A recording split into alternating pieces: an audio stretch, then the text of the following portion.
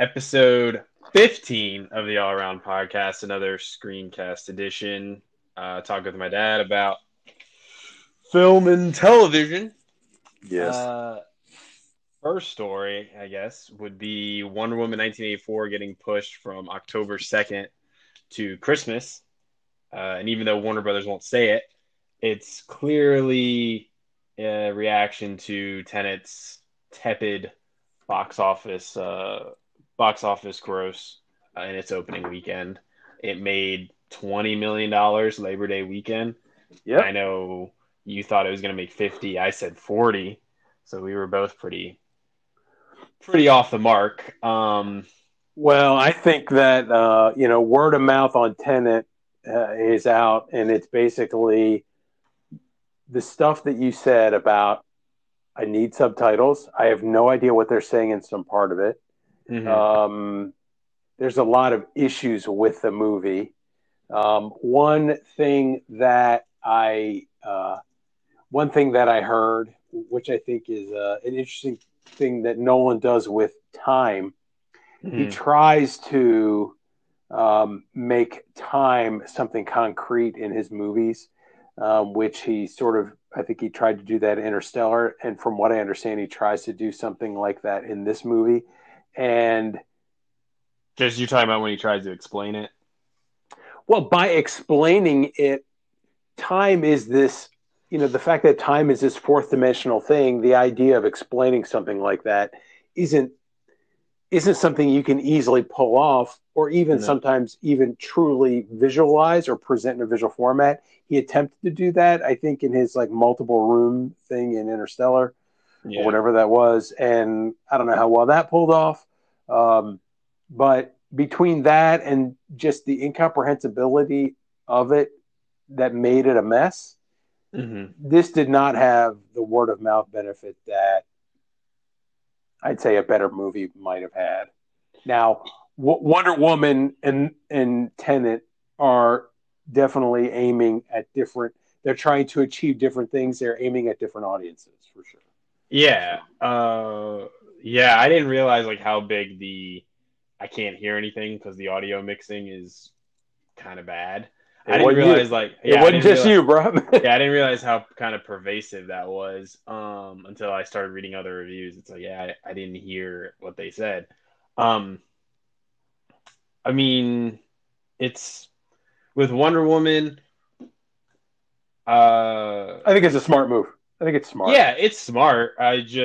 It's not surprising. I think that they said, "Oh, we're gonna give Tenet now." Tenet has all of October to make more money, and it's just kind of Tenet's gonna make what it makes, but it's just not. It's not what they thought it was gonna be. It's not the movie to bring everybody back into theaters. But the thing is people are still kind of, if they're not scared to go back to movie theaters, they don't want to sit in a theater with any sort of restrictions. Right. And that ain't changing for the next few weeks. I think there's a good chance come Christmas, I think it'll be changed. I mean, I think, you've heard me say this before. I think the direction the metrics are going, and, the likelihood of a vaccine being announced, easily a month before Christmas, some say even before the election, considering the fact you have three firms deep into phase 3 right now. I saw a thing about AstraZeneca. Somebody had a severe reaction, and they had to but they're turning it back on. And also Pfizer. I think Pfizer's one of the other big three with Moderna. Pfizer went from having 30,000 in their phase 2, phase 3, and they're going to go up to 44 people as young as 16. So they are putting both feet on the gas pedal to get it out. That said, I'm not turning this into a COVID vaccine discussion. Yeah. But that said, I think there's a lot of positive forward momentum, but this momentum is not going to manifest itself in a week or two. I think a couple months is going to take it. That said, football being back, I think people are getting into the swing with metrics coming back. I think Christmas will be good. Wonder Woman, I don't want to call it brainless, but let's get real. This is not, this ain't Russian literature. Okay, this is not the Brothers Karamazov here. This is a movie to go and see, have fun. Right. So I think people are going to look for fun, and come Christmas time, when things are done, I think Warner, if Warner wants to make any money with this, they have to release it at Christmas, because otherwise they basically shit the bed, because they filmed this thing in 19. Their whole game plan to put it off to 2020 was so they could make more money with it. At some point, if you don't put it out with the amount of money they hope to make, if you don't put it out at Christmas, you basically got to kick it to the end of April with summer Yeah. blockbuster, and you can't. You got to do it at Christmas. So, Right. you know, And then, January, February, it can just rack up all those trash dates as well. Just because nothing comes out in January. Normally. well, Um, but at the same time, what the hell would have been made in the last 6 to 8 months? right. I think there's a vacuum dynamic that they might be able to leverage, but it's Right. got to be good and it's got to be fun. So I think with just Warner and Tenet and all that stuff, the problem was, if it was like a better reviewed movie, if it had reviews like similar to Dunkirk, it probably would have done a little better. But I think they got too caught up in the whole Christopher Nolan, let's bring back, I want this to be seen in a theater, da da da da. And I understand Los Angeles and New York. I understand they're still closed down. They're two very big markets. I get it. But let's not act like that was going to just turn everything around. Um, I think that would be my biggest piece of advice. I don't even know when those two places are going to open back up and let people go to what theaters again. New York, New York ought to. I mean, with the way the metrics are, but they're just choosing not to. LA, that's the thing. The numbers are turning. It's just a matter of when. I mean, Right. there's some discussion that there's a little bit of a let's put it to you this way. There's a lot that's been said that don't be shocked if everything opens up after the election day. Right. I got you. So, Anyways, so you excited about Wonder Woman or no? I'm excited for a fun, light experience in the movie theater. I think that would motivate Anne, who is not my wife, who is not trying to My go. class. Yes. For those who don't know, she is not trying to. She's still not feeling now. She's in the healthcare industry, so she just says, "I'll believe it when I hear from more that things are cool. That's what I'll be comfortable going out to eat and likely going to a movie." And I think in 3 months, 4 months, right? 1, 2, 3 months. Yeah, 3.5. Yeah. I think Um, we'll be close to there.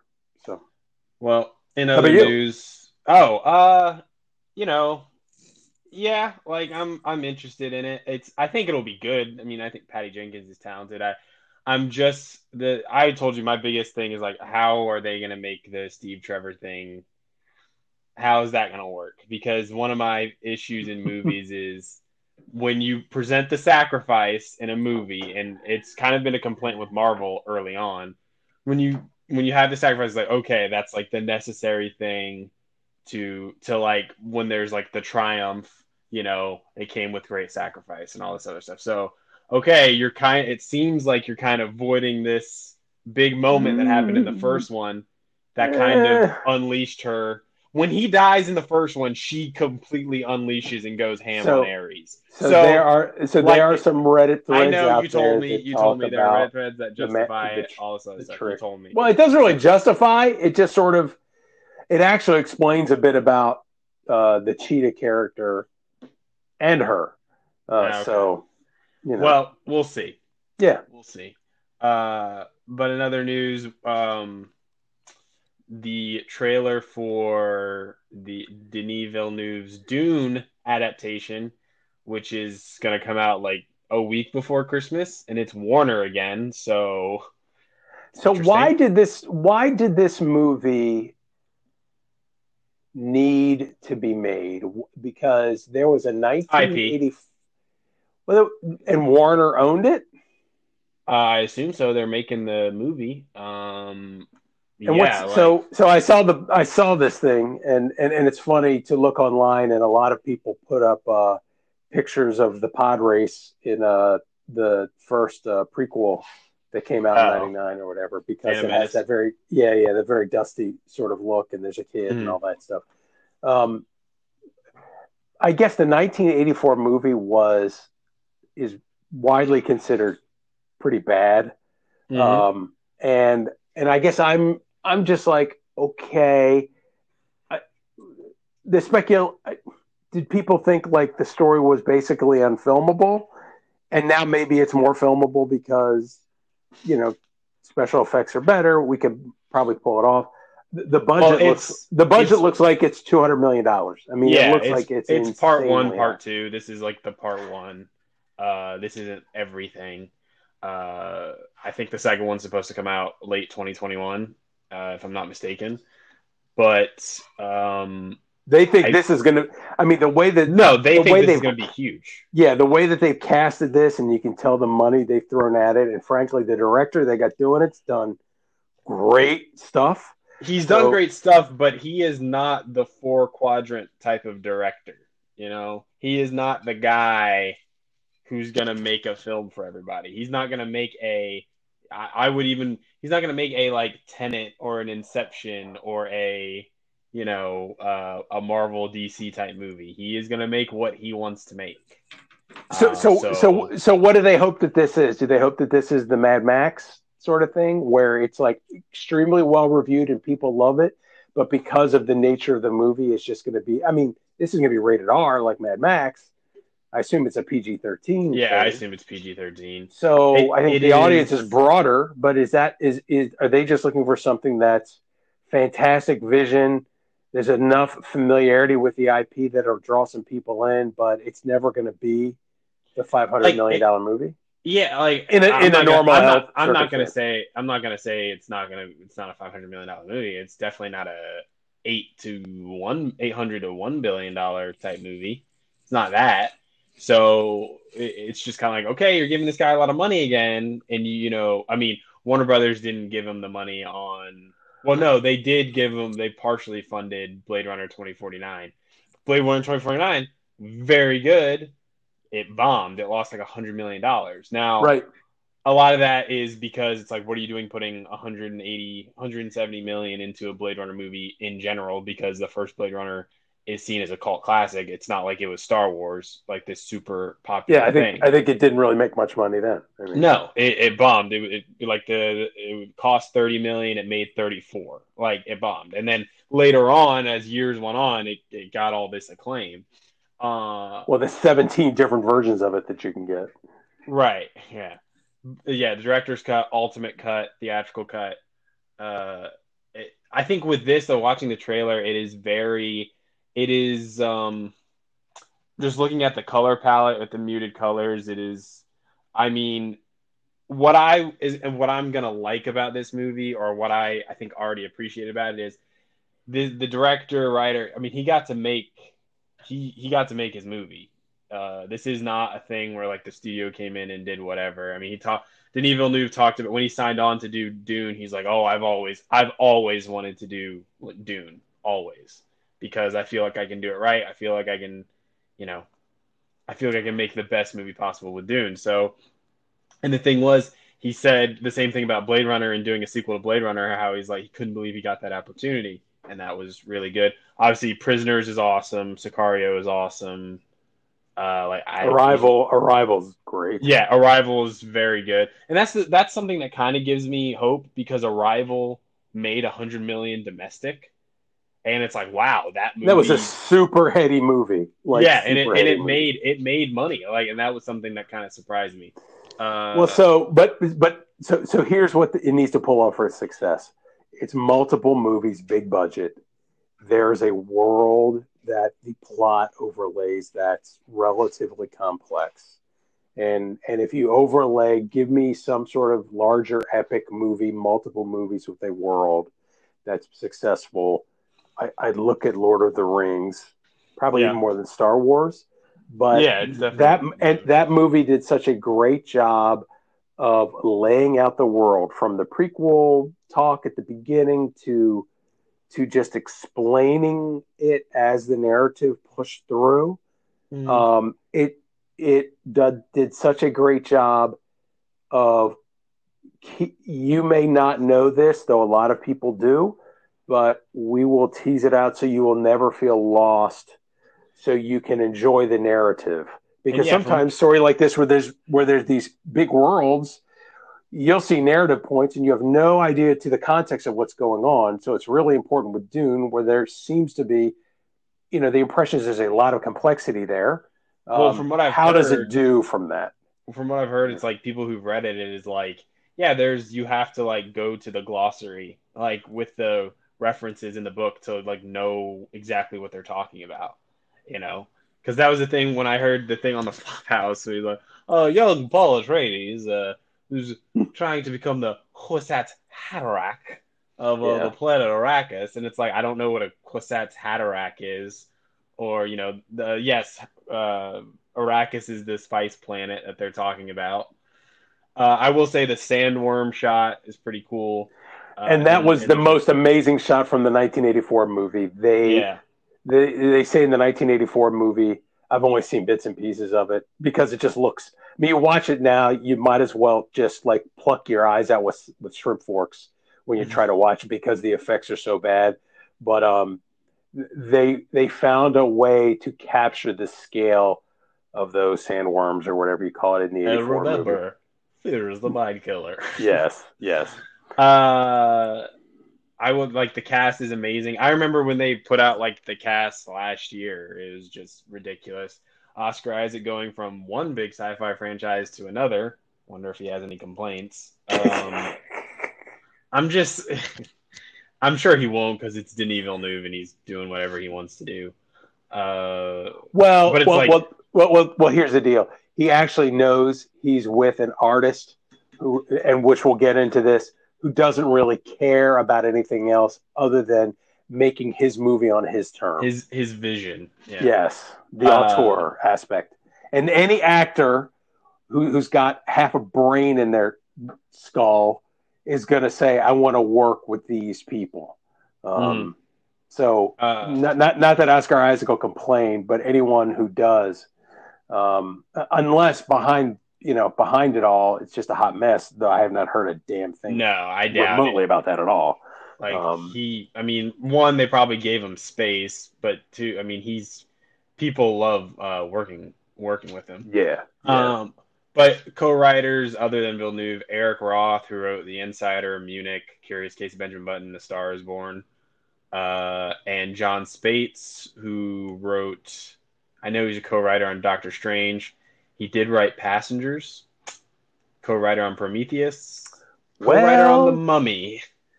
well. So Eh. are we actually? Do they actually even throw his name out there when they talk about who the writers are? That's Yeah, a he's that's a credited. it's a 0 for 3. Doctor Strange? No, Passengers. Yeah, The Mummy, Passengers, the Prometheus, Mummy. The Mummy. I would say two for four. Although I think Passengers was it was co-written by someone else, or I think that script was messed with because supposedly it was a lot darker than what the movie ended up I being. thought Prometheus was the Lost. Wasn't that Lindelof? And was it He, Lindelof and him? Or am I yeah, confusing the? Lindelof was a co-writer. I think he got Okay, it after Spades. Ridley Scott directed it, obviously. okay, okay. But also, I don't know. I'm more interested. I'm just intrigued by what that's gonna be. Like, I know what I'm getting with Wonder Woman. That's just I just don't really know what that's gonna be like. So it'll be interesting. Music by that was the Hans Zimmer. Hans Yeah. Zimmer. Yeah, Zimmer did that movie instead of Tenet. That was It the one he could told Nolan no. it could be great, but how great it is, due to the nature of what it is. How does it do in like pulling in a super broad audience? I mean, if it's great, you're going to have people seeing it multiple times, but Well, a small minority. when What is the that runtime? runtime, it's not out yet. I'm saying when that is released, you'll get a good idea of what this kind of movie is. Anything under 220, I'm like, okay, this can make a lot of money. But if it gets that Blade Runner 2049, that 245, 248. yeah, Yeah. 245, 3 hours. It's like, oh, okay. Denis Villeneuve just did a Gatsby all over this thing, just that all the fireworks going off in the background. But yeah, The sandworm takes 22 minutes to come out of the ground, and yeah, it's yeah. exactly. I mean, we'll see. But Um, but the thing about it is like it's like is the big end piece of the movie the sandworm coming out of the? I mean, is that going to be I hope it? not. Well, you wonder because I it's part one, right? I mean, Yeah, is that? I hope it's not like that where it's like almost like Clash of the Titans when the Kraken, they talk about the Kraken for an hour and a half and the Kraken shows up for 10 minutes and it's like, oh, okay, that's it. I mean, this is going to be better than Clash of the Titans, but I'm just saying in terms of just that anticipation. They Yeah. show the Kraken and all the marketing material. He's in the movie for 5 minutes, so we'll see. But another trailer that I put on the notes was the Enola Holmes trailer. It was Millie Bobby Brown on Netflix. Okay, About based on like a kid book series, right? Yeah, and the reason I put it on there was because reviews have been out for this movie for a while, and it's been getting great reviews. Is it up on the? Is it up on the um, website that shall not be named site yet? I mean, it I have hasn't no been clue. released on Netflix yet. No, it doesn't release till the 23rd, but Oh, it's got a 90 Bullshit. percent on Rotten Tomatoes, 69 on Metacritic. Nice. So I thought it looked. I mean, it's very British, so I think it'll be like quick. Well, never mind. It's 120. It's 2 hours long. Uh, but I don't know. It looks pretty good. Superman and what's his face from Hunger Games is in it, playing her older brothers, Sherlock and Mycroft.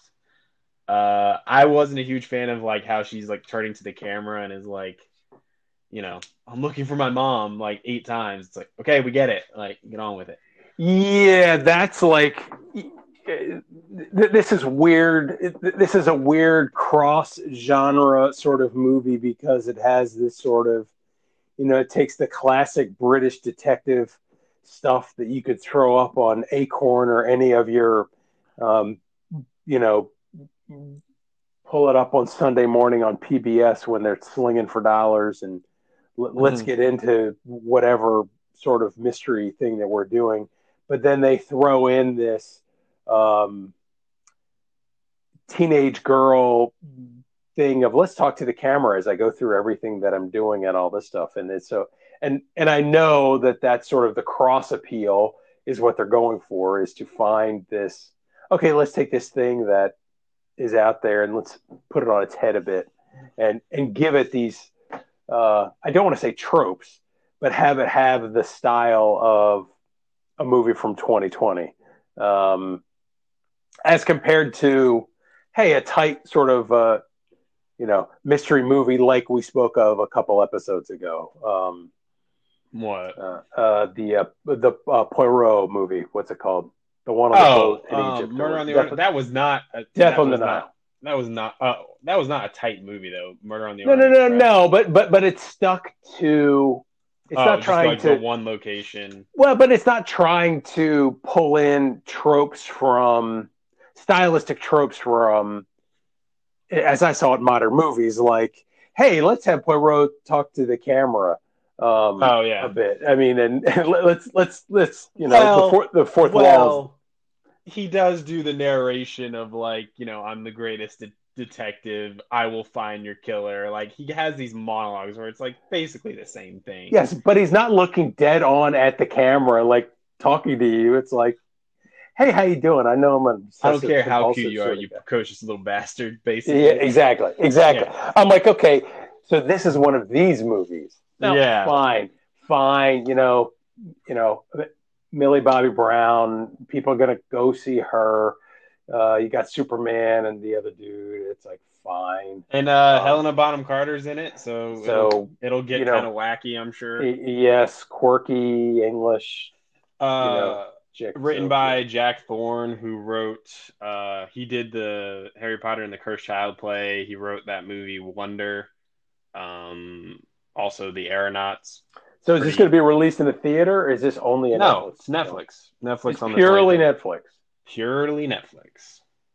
Purely Netflix. Although production company, I think this was bought by Netflix. It was probably supposed to be released because production company Legendary Pictures and Warner Brothers Pictures. Okay, So I'm sure they sold it. so this theater, and no, it is not on. It is not up on the site that should be named. So they've done a good job at hiding the Okay. screenings. The thing that I'm trying to figure out is this was based on a book series that was out for a few years, and I'm like, this has too much budget. These have actors in it with too much upside that they're going to want to do multiple Yep. ones of these. Even though it has the potential to be it, this ain't going to be a series. I mean, there's just not. I mean, Millie Bobby Brown is kind of on a bit of a mini rocket ship, I think, from, she's got too much broad appeal that Yeah, she's but gonna. if Netflix is gonna pay her and her other endeavors, Godzilla, King of the Monsters, maybe not doing as great. Why not? Is Netflix going to be willing to throw the money to have this franchise created? I mean, they seem to cut off pretty successful TV series after 2 seasons. It's like, I mean, Well, we'll see. I don't yeah. know. I like the trailer. I was more interested in the trailer because it was getting such good reviews, really. Um, so we'll see. We'll see. I think the When is it? last Wait, when is it? Oh, it releases in like September 2 weeks. 23rd on a Wednesday. Yeah. Okay. Another trailer that came out was Freaky, which is a Blumhouse like horror comedy. So what's the budget on this? I saw the preview, and I'm like, Um, okay, this could be. I am. I mean, this is a perfect Vince Vaughn vehicle if he does it right. Um, yeah. So it's the um, same guy who directed Happy Death Day, which is, I don't know if you know, it's like Groundhog Day. This girl, she's in college, I think. On her birthday, she gets killed by this killer, and she restarts the day. And when she restarts the day, she has to find out who killed her. And I've seen a little bit of it. It's pretty funny. Like it's gimmicky concept, but it's a solid movie. It's where 81 minutes or whatever, with credits, and it's just have fun, just come along for the ride. I'm trying to see the budget for this. it can't be. It's probably one of his more expensive ones, which means it could be as much as Because of the talent. 10 to $15 million. I mean, it ain't gonna be Yeah. more than that. I mean, So essentially, if for those who haven't seen it, the point of the whole, it's like Freaky Friday, but yes, a high school girl and a serial killer switch bodies. Uh, yes. yeah, like he's about to kill her, but then they switch bodies. So and Vince Vaughn is. It's interesting to see him kind of back doing more comedic stuff after he was doing those movies with the guy who did Bone Tomahawk, He like was like the prison stuff, and Brawl in Cell Block 99, yeah, which yeah, was yeah. well reviewed. Like he was doing like good stuff. It's not like it was bad, but just ultra low budget stuff. Or him Just going more really against genre. type when he played. What was the movie where he plays the sergeant with Oh Amazing yeah, Spider-Man? The Hacksaw amazing, Ridge. yeah, Amazing Hacksaw Ridge with Spider-Man Mel is the Gibson. Mel Gibson pacifist or movie. He was whatever. really Yeah, good yeah, in yeah. that. Yeah, he was good. It's just like, wow, okay, it's not the sort of thing I think of Vince Vaughn doing, because how do you get away from him if not Swingers, Wedding Crashers, or whatever? It's just, Well, it but was it's weird. it's fun to see him leaning. I mean, if he can really lean into this, but what's classic about this is, yep, just like Enola Holmes, like girls talking directly at the camera. It's like, yep, it's the same thing. Yeah. Well, the part where when he's trying to, or she in Vince Vaughn's body, trying to prove to her friends that it's her, and he does the cheer, like the high school cheer. I was like, Mm-hmm. okay, I'll watch this, just because like it legitimately like got a laugh out of me. I thought it was pretty funny. Uh, and I'm sure it's again one of those like sub 90 minutes, turn it on, just go with the gimmick and have fun. Um, And that releases what, 10 days? November 13th. Yeah, 10 days before. 10 days before Thanksgiving. That is going to appeal to that 18 to 35 whatever group. They are Yeah. not. give them a movie to go see in the theater. That thing will probably make pretty good money. It'll give them a reason to go to the movie. Kids Well, ain't afraid of COVID, and I suspect that would do pretty well. I'm trying to see how much did Happy Death Day made 125.5 million on a $4.5 million budget. God, Happy Death Day to You, the second one, which actually was also pretty well reviewed, surprisingly. Like that wasn't hold on. Did one that to you? Was that to you? The number two two and the and a letter the U? letter U, yes. Of course, it was. Budget 9 million, made 64.5. So still made a profit, just not as big of a profit. Um, so yeah, I'm sure it'll do well. Either way, even if it's released on PVOD early on. So I love it. I love it. It was filmed in Atlanta. It took 35 days to shoot. It yeah, began. tax credits in Atlanta. Oh, I mean, Blumhouses. They're just Great business geniuses. model. Geniuses. Yes. So I do want to talk about, and I guess our first real news story. There's this Western that's getting made at Netflix, with an all black cast, and it's a very good cast. Regina King, Lakeith Stanfield, Delroy Lindo, Zazie Beats, Is who's in that Atlanta. it's Zazie? Yeah, she was like born in Germany. It's like pronounced like Zazie or something. Zazie. Okay. Yeah. Uh, I think it's Gethegi. I think that's how you pronounce it. Who played, if you remember Darwin in X-Men First Class. Wow. He was also in Gone Baby Gone. He's in it. RJ Cyler from Power Rangers is in it. Cast is great. And Idris Elba's in it, right? yeah, that's right. Idris Elba's in it as well. He plays, I think he plays the villain. And Jonathan Majors, who's in the show Lovecraft Country, he's also in it. And I'm reading about the cast, and I'm like super excited. I'm like, oh, that could be really good. It being on Netflix, because I think Netflix has all these promising casts and everything, and the movies just seem to be super half baked. A movie actually just came out with Tom Holland and Robert Pattinson and Sebastian Stan.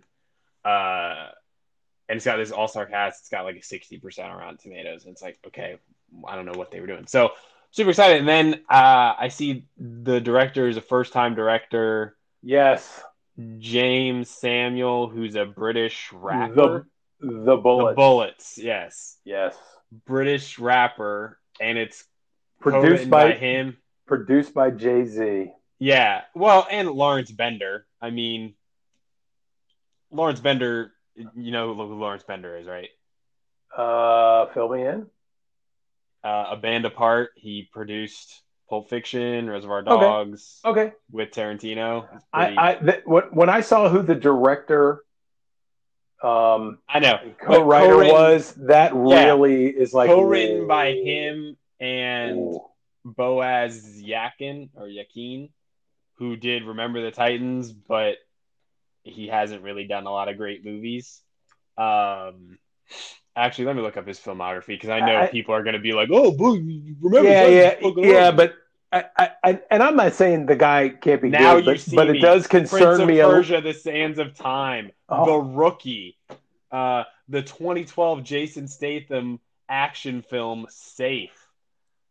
So I think is that the one with Jennifer Lopez?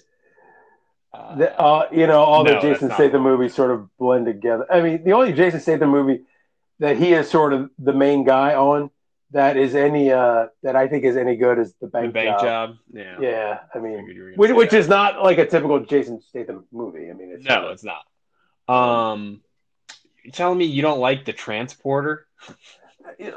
that is one of those, for what it is, I need my mind turned off completely to watch, maybe. But I mean, Statham. He was also in the Italian Job. Italian Job was all right. yeah, but I mean, where Jason Statham is the guy. Oh, the lead. Okay, I got you. So what gives me pause of this is, okay, um, you get this one dude who's going to direct and co-write, and he really hasn't. I think he's done some music videos. I don't even know if he's done that. He's more of a musician and He's done, yeah, producer music type. videos, short films, but the short films are connected to music videos. It's not like he's making these little artsy story based type things. But Right. it's like, Netflix, you got a pretty good relationship with Ava DuVernay. I'm not saying you get Ava DuVernay, but like, Yeah, but Jay Z, this is Jay Z's thing. Jay Z's the one. If you're a producer, you're the one who's finding the talent in yeah, front and that's behind the true. camera. That's true. And trust me, Netflix is just. I mean, there's nothing against Jay Z or this story. Netflix is writing checks. I mean, they're just trying to get anything to throw up Yeah, on and the it's just, thing. I mean, I just, this is something where you have all this talent in front of the camera, but behind the camera, it's like, what are you doing? So, You know? so I have to ask you. I have to ask if you've ever. So I just saw the notes as we were talking about this. Like, oh, all black western, huh? Yeah. Back in 1993, there was a little movie out there that came out that was really Oh hyped up. Lord. The all black Uh, western is this the Posse. one with Mario Van Peebles? Mario Van Peebles. Do you know who's in that cast? If I Uh, is Wesley Snipes in it? Wesley Snipes is He not in is. it. No, he is Oh, not. He is not in it. Big But I'm Daddy Kane, Big Tiny Daddy Kane, Lister, Tiny Lister, Tone Loc. Billy Zane. He's a The Hudlin comedian. brothers were in it. Of course, Billy Zane is in it. The Um, Hudlin brothers are in it. Are you kidding? Pam yeah, Grier. yeah, yeah. Hi, Pam Uh, Grier. Isaac um, Hayes. Okay. Nipsey Russell. I'm yeah, sure. but I I'm mean sure you that's a rhymed. little. I mean these people are legit actors. Like the Blair dude who, Underwood was in it. uh, Reginald Val Johnson. Do you know him? okay. Do you know who he was? If I see him, I think I'd know He's him. the cop from Die Hard. And Oh, the Carl. Carl, Carl from Family Carl, Matters. Carl. Yeah, Yes, from yeah, Family Matters. Yes. yeah. I know. I And know that he's Carl, but and I'm like, yeah, the Die Hard thing got me a little bit. and I don't know. One of Yeah, the but other one of that the is other Baldwin so. brothers. One of the Baldwin brother who's most known for making movies with Pauly Shore. So Stephen Baldwin. yes. He So was in The so Usual not, Suspects, though. Faison Oh, Love's in it. I like Faison Love. I'm just saying that movie wasn't very good, but it's like yeah, but like okay. I mean, this is very different. Okay, this is like is it trying to be like highbrow? Because I'm Posse sure. definitely was not. Like if a No, movie's got Tiny Lister in it and he's not no, no, no, no, no. a Like guy in jail, it ain't gonna be and that highbrow. but So. this is. I don't think it's gonna be bad. Like I don't think it's gonna be terrible. I just think it's gonna be like middling and kind of mediocre. That's my thing. I just think, look, when you have that many great actors and you got like those are and they are great actors like Lakeith Stanfield, Regina King, Delroy Lindo, Idris Elba. Like those are great actors. There is going to be like they read the script, they're going to go to the director in between takes, like, hey, I think it'd be better if I kind of say it like this or do it like this, da da da. And who knows? He could surprise. Like it could be great. I don't, but I just think it's going to be another half baked. 67% on Rotten Tomatoes, 58 on Metacritic. It's got some fun parts, but it is not a movie that is like this rewatchable thing. Um, But that's the question. Is it trying to be like? Is it trying to is it trying to have these huge cultural messages about it, or I mean, is this some script that just someone wrote and it's like, holy shit, this is the best thing I've ever seen, or is it no? It's just like a western that we're going to get a whole bunch of talent together and just make a western, and it's kind of whatever. I think it's a little bit of both. Like I really do because look, if he co-wrote, like I'm trying to give the bullets, James Samuel. I'm trying to give him the benefit of the doubt. It seems like he's a talented guy. Seems like a passion project of his. Like he wants to make this movie. I just think going to Netflix. I feel like there's a thing with Netflix where doesn't really have tight production schedules. And there is no necessity as the mother of invention type thing. They just kind of let it, hey, do what you want. And I So think what you're saying is, so what in a nice way, what you're saying is, well, with Netflix, there's no quality control, so this could be good or yeah, bad. Netflix doesn't care, as compared to a traditional movie studio that is going to look at scripts and look at productions and see if they're willing to put the money behind it. They actually will likely have some level of quality control, as compared to Netflix saying, hey, you can get it in at what time? Okay, cool. We can put it up then. How much money you need? Okay, good. Sounds good. Who's in it? Okay, yep, great. Enough people watch it. It's fine. I Yeah, mean, like you know, that's what I think is just that's where the movie's gonna kind of go wrong. Is that you got a first timer, and you're gonna kind of let him do whatever he's gonna want to do, and I think that's what's gonna hurt the movie. Also, if Jay Z's the one putting up the money to make this movie, you know, Trust me, when you're a producer like that, Jay Z isn't putting up all the money. Jay Z's putting up a little bit of the money, and then he's talking other people into giving the money. The trick is, though, how does Netflix monetize that? It's not like, okay, you're the producer, and so how are you making money on this after the fact? It's like, I know how, like, Steven Spielberg made a shitload of money as a producer of Jurassic Transformers. Park and all that other stuff, or whatever. Or Peter Jackson got really, really rich with Lord of the Rings. Look at all the tickets that got sold. When you saw the Netflix, it's like, okay. So I are don't you know. just amassing talent and you'll just get paid a flat fee for the talent? I'm I mean, yeah, that's kind of what Netflix does, but no, that's my hesitation about that is my hesitation with right, that project in right. general. Is just people are gonna when the movie is about to come out, people are gonna talk about representation and all this other stuff, and what's gonna happen is it's gonna get middling reviews, and then there's gonna be this narrative that there's gonna be this narrative that a majority of the critics didn't like it, they're white, and they don't the movie's not made for them. And it's like no, they probably just made a movie that just wasn't that great, you know. And I would like them to just make a good movie. Obviously, representation matters, but it's like all black cast. I mean, hey, it's got potential to be good. I just don't think it will be. Uh, in other news, Mulan has had a fair bit of backlash because a lot of the movie was filmed in Jinjiang. Jinjiang. actually, from what I've read, most of the movie was filmed in Australia, but Ha! Wow. enough. I'm sorry, New Zealand, but enough of it was filmed. They filmed some of it in certain locations for the views.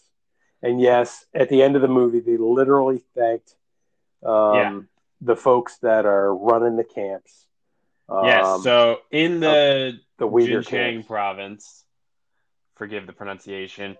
Um, that is where the Chinese government have been detaining the Uyghurs in mass internment camps. Disney filmed some of the movie there, and in the credits of Mulan, yes, they thanked the authorities in the province, and a lot of backlash has hit Disney. Um, and people have like boycott Mulan hashtags, like that's really going to do anything. Uh, but I mean, this is Hey, making a hey, hashtag doesn't make you this civil rights figure. Let's just be honest. Looking at you, hashtag Oscar so white.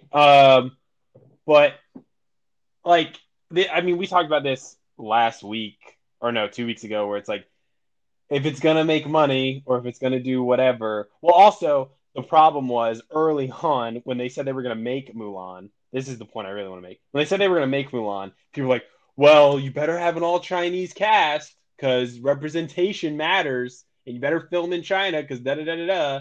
Like those were literal. Like, if you go back and see the articles from 2017, 2018, everybody was talking about how representation matters, and Disney came out and said, "Well, we interviewed Ang Lee, and Ang Lee said he didn't want to do it. And we interviewed, Zhang Yimou, who did that movie, The Great Wall. He also did Hero. Hero is very good. It's not like The Great Wall is his only movie, but like he, Great Wall is a weird movie.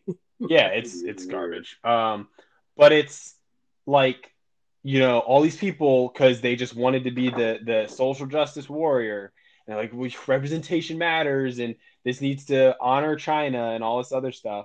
And then now they filmed part of it in China, and now it's like, well, that's not right because they're committing human rights abuses, and it's No, hold on. It's not just like they filmed part of it in China. Like they literally filmed part of it like right next to where the camps are at now. I'm assuming that they filmed it while that was going on. You know, we've only recently found out about it, probably in the last year. I think it's been going on for longer than that. But as I've said before, Disney doesn't care. They hope that nothing. Here's the deal: they're not really going to talk about it. Someone from Disney commented on it. I think had a 1 second comment, and I cannot find it, but it basically say, "Yeah, I understand. There's like a lot of people are having a lot of problems with it, and It has generated a lot of issues for it us. has generated a lot of issues, and we'll leave it at that." So Yeah, it's like, I would just okay, leave it at that. Yeah. right, right. So Disney will say nothing more than that. They Disney, like any major multinational corporation, is going to say whatever they need to say in order to get the least amount of people pissed off at them when it comes right down to it. Disney says, well, we care about representation. They care about representation to the extent it makes them the most amount of money. Right. And it keeps them from a whole bunch of hashtags because somehow major corporations think that people tweeting about stuff that only 6 or 7% of the world, there's only 100 million people or 150 million people in total on Twitter. There are more people on the Chinese equivalent of Twitter because, hey, heads up, even though China People's Daily puts stuff on Twitter all the time, no one in China is allowed to be on Twitter. So, I mean, but the fact that Twitter sort of drives all this yah and these companies just buy into it. Okay. I mean, guess what? So you are answering to them, and that's your ass. I mean, now it's getting handed to you. The other thing, though, about the boycott Mulan thing, that was because the lead actress supported the Hong Kong police mainly. No, but the funniest thing though I read there's a great article up there in the Global Times, and I just have to read the summary.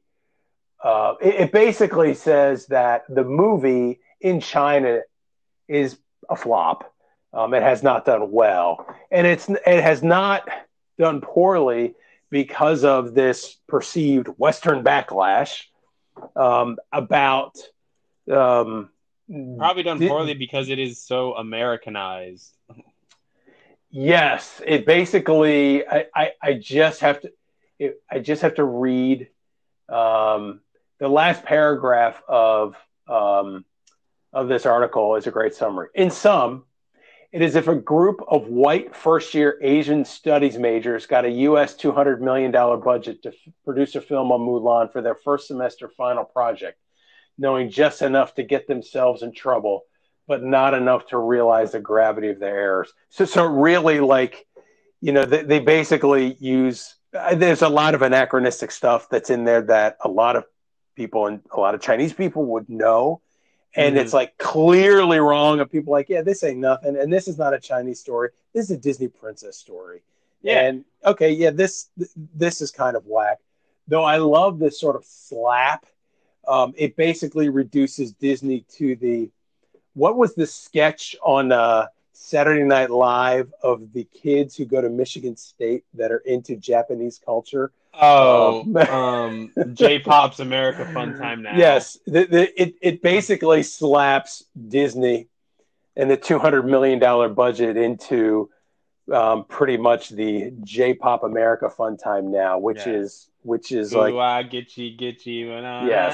Yes, and obviously that's Japanese as compared to Chinese, but the concept of it's a bunch of folks, American white folks that kind of don't know shit about China, or what they know is just enough that they convinced Disney to write this check because they've got some script, and it's like, okay, let's do it, and they just shit the bed. I mean, they totally just that's like so the actor, this guy Simu Liu, who's gonna play Shang-Chi in the Marvel movie. He goes on Twitter and he goes, I'm kind of tired of seeing all these movies about like Asians or that just talk about I need to honor my family. Like it's all about honor and honor. It's like, yeah, I'm just kind of tired of seeing the same thing in all these predominantly Asian cast movies where it's all about, you know, honor. And it's just like, yeah, well, that's one way to look at it. And it's just interesting because it's like you're on a Marvel movie owned by Disney, so it'll just be interesting if there's a little.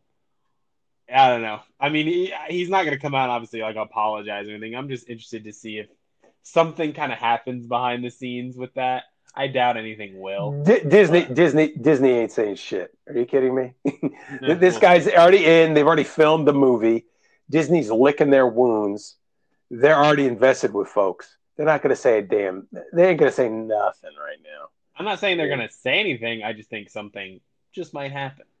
Uh, We're going to kill them off at the end of the first movie. no, I mean not. Yes, there won't be a sequel here. Yeah, we thought about it, but a week ago we decided to change our mind. It'll be interesting. Listen, this is Incredible Black Eye. Somewhere I read that less than, and I don't have the evidence of it, but it's like less than 2 million people push the button on Disney Plus domestically to buy it. Which is bad. I mean, the break even, if it was just going to break even on America alone, it was about 8.5 million, and if less than 2 million people did it. So you've got like at best, I think, middling reviews. I mean, the reviews are actually positive. I mean, it's like 70-something% Rotten Tomatoes. And how much of that is we don't want to say anything bad because it's like we want to be inclusive. We want to like it and stuff. And I'm wondering, did they get the extra 10 points there? Because I saw it. I have no urge to see it again. It's not bad, but it's forgettable to me. Yeah, there's nothing there. There's nothing. No, just nothing there. And I think no Ocean's 13. That's the thing. And also, everyone wants to like a Disney movie, so it's going to automatically. There are movies that are empty, kind of like mindless stuff, but it's pretty rewatchable. So if you see like Sherlock Holmes 09 with Robert Downey Jr., like not a great movie, but like there is something to it where it's like, it's on. I'll put it on. It's interesting. Dodgeball. I mean, there's just tons of movies. I'm trying to say like a more action oriented. Like, I mean, Guy Ritchie's kind of the king of that. And he did Sherlock Holmes of just like, yeah, we're gonna just make this mindless kind of action movie with just enough in it that people, when you're trying to decide on what to watch, put that in. It's fine. It's harmless. It's whatever. Yeah. I would say Edge of Tomorrow, but Edge of Tomorrow is like very good. It is not mindless. Like, Edge of Tomorrow is a very good movie. But yeah, like that type of movie where it's like, and that's why I kind of say Ocean's 13. Like Ocean's 11 has more to it in terms of like they give you more of a reason to care. There are more stakes in Ocean's 11, but Ocean's 13 is so just like, just have fun. Who cares? Who cares? With this, I'm just going to say this to me just feels like a big black eye. I mean, it's a huge whiff. They put a ton of money into it. Shouldn't have been $30. It should have been 20 or like it should have been 20 or less. I mean, but here's the deal. This movie isn't all that great. Trust me, this movie does not get made without the CCP approving the script. Okay? So, well, yes, it doesn't get made in China. No. It doesn't get shown because to the moviegoers in China. The $1.4 billion in China. Trust me, they wanted Chinese folks to eat this shit up and pay a bunch of money, and they have it, and they're not. I mean, it's like, it's not connecting with us at all, and that's a huge whiff. Trust me, this movie wasn't made for Americans. I mean, it was not made in the fashion it was made for the American audience. As a matter of fact, I would say no big budget picture is made for American audiences at this point. Hello, Top Gun. What, Top Gun Maverick? Or you're saying Top Gun was made for Americans? No, the changes that they made to Top Gun where, like as an example, in the original Top Gun, On the back of the jacket that Tom Cruise wore, there was a Taiwanese flag or a Taipei flag, and that has since been Oh, changed. digitally what removed? No, they just no, it wasn't even no. In the new Top Gun that's coming out, Oh, it's not um, there anymore. no, they changed it to a different flag, of course. Oh, well, I mean, I'm not gonna say no movie, no big budget movie is, because I think there are just movies that don't address anything like that get released because it's just something totally different. You know, you know what I mean? All I'm saying is that Yes, in every big order budget to movie tap is being in, made to have international appeal, yeah, because and it's because significantly movies China because because there's such movies a are getting significant. too expensive. If you look at like before 2000 and you could really say before the Dark Knight, honestly. But if you look at because the Dark Knight made $1 billion, but if you look at like the big earners, with the exception of Titanic, obviously, and I guess you Avatar, could Avatar. that was after Dark Knight, Mm-hmm. keep up. So like when you look at like the Tom Cruise number one box office star, his movies didn't make like $900 million. Okay, you go and look at something like Minority Report. Minority Report made like 400 million on $150 million budget.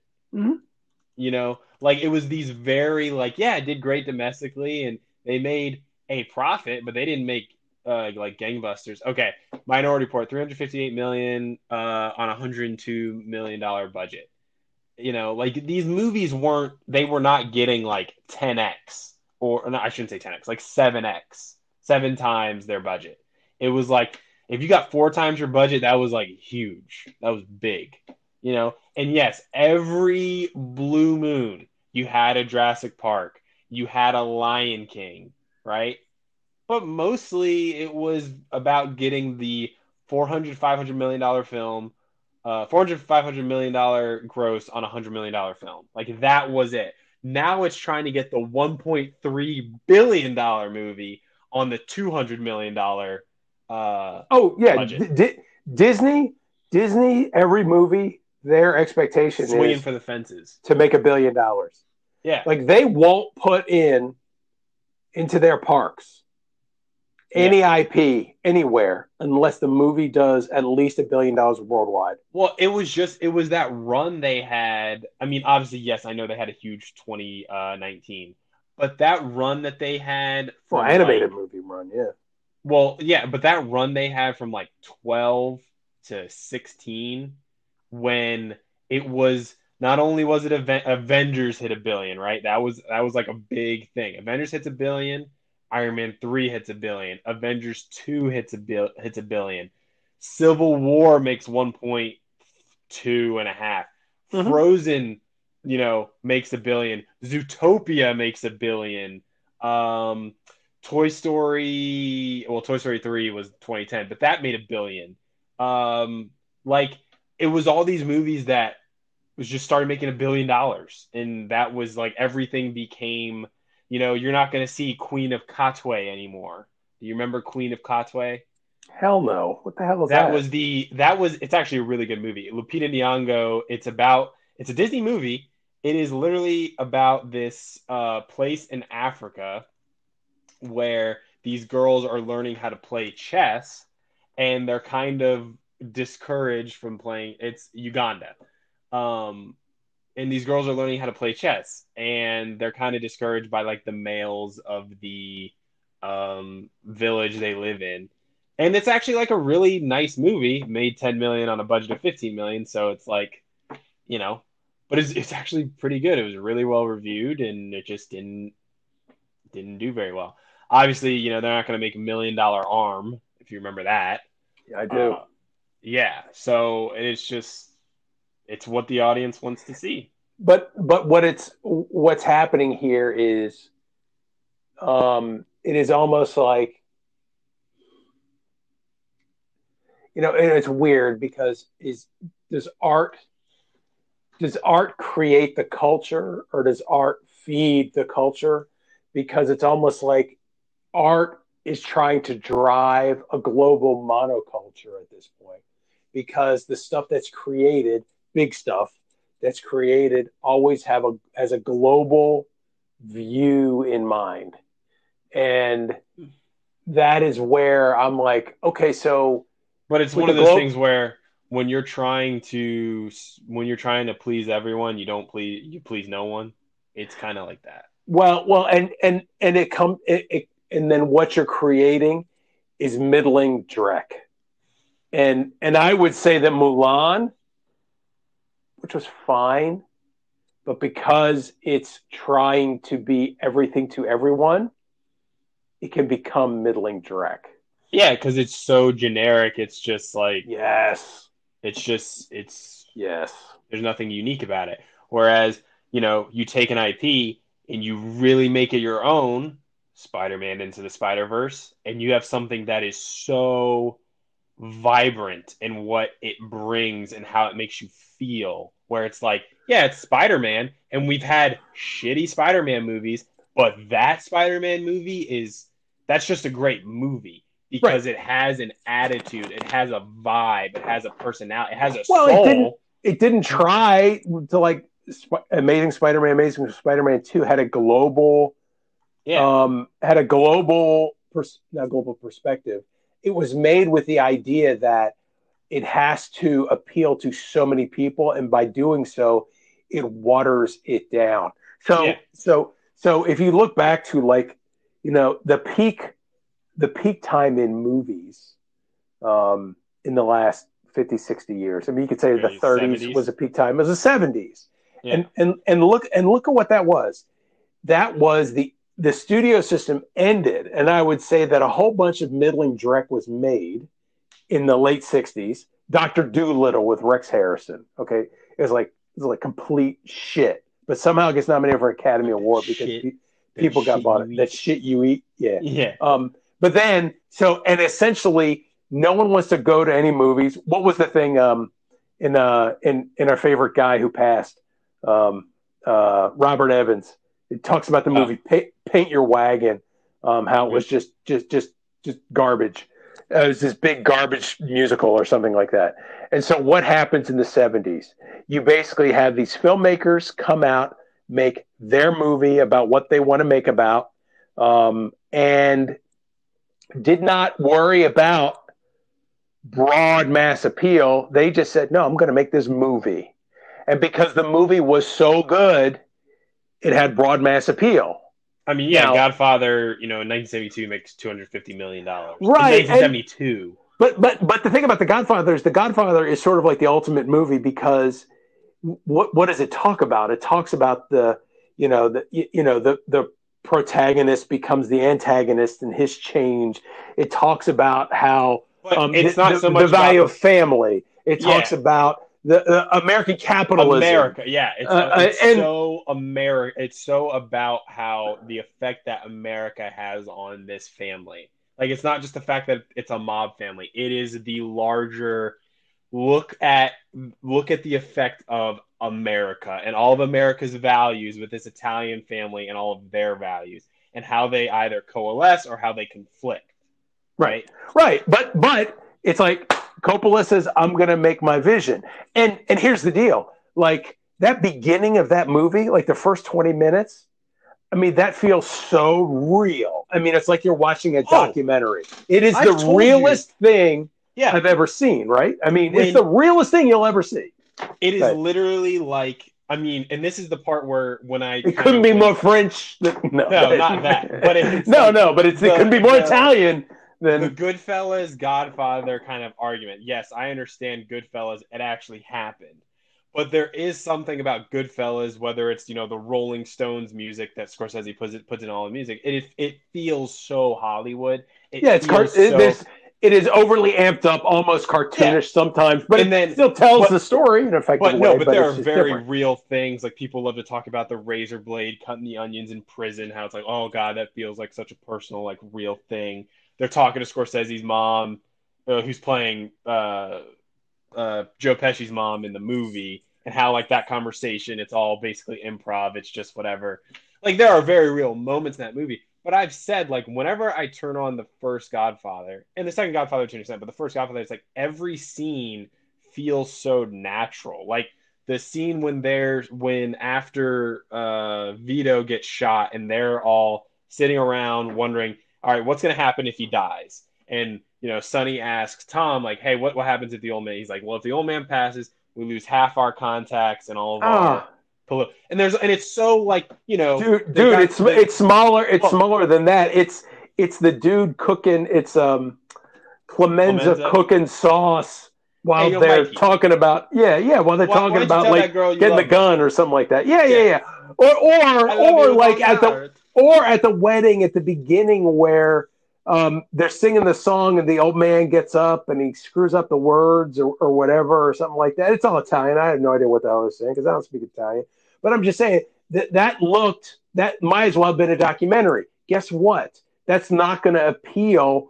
A movie studio, a studio executive is going to, your Jeffrey Katzenberg is going to be sitting back saying, yeah, I don't think that's going to work.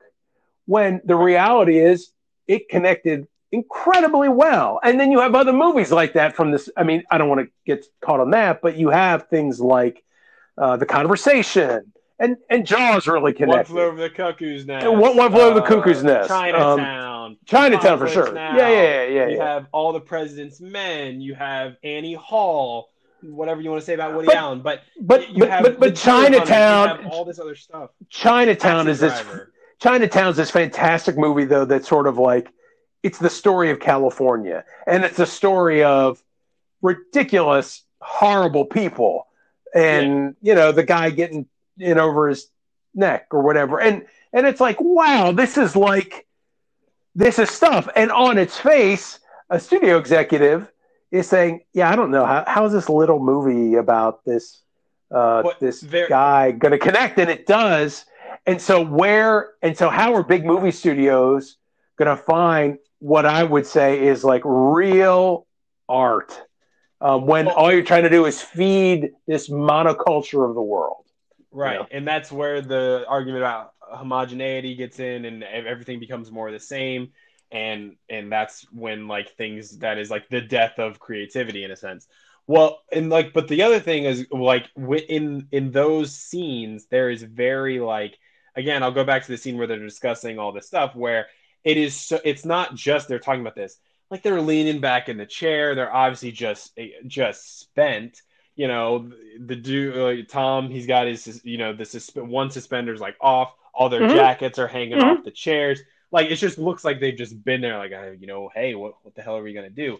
Like, it is so, there aren't all these cuts. It's not framed in such a way where it's like, it is framed as if you are leaning on the door frame almost, just looking in, seeing what they're talking about. It is not framed like a camera from the top looking at the top of their heads as they do whatever. Like, it's not overly filmed.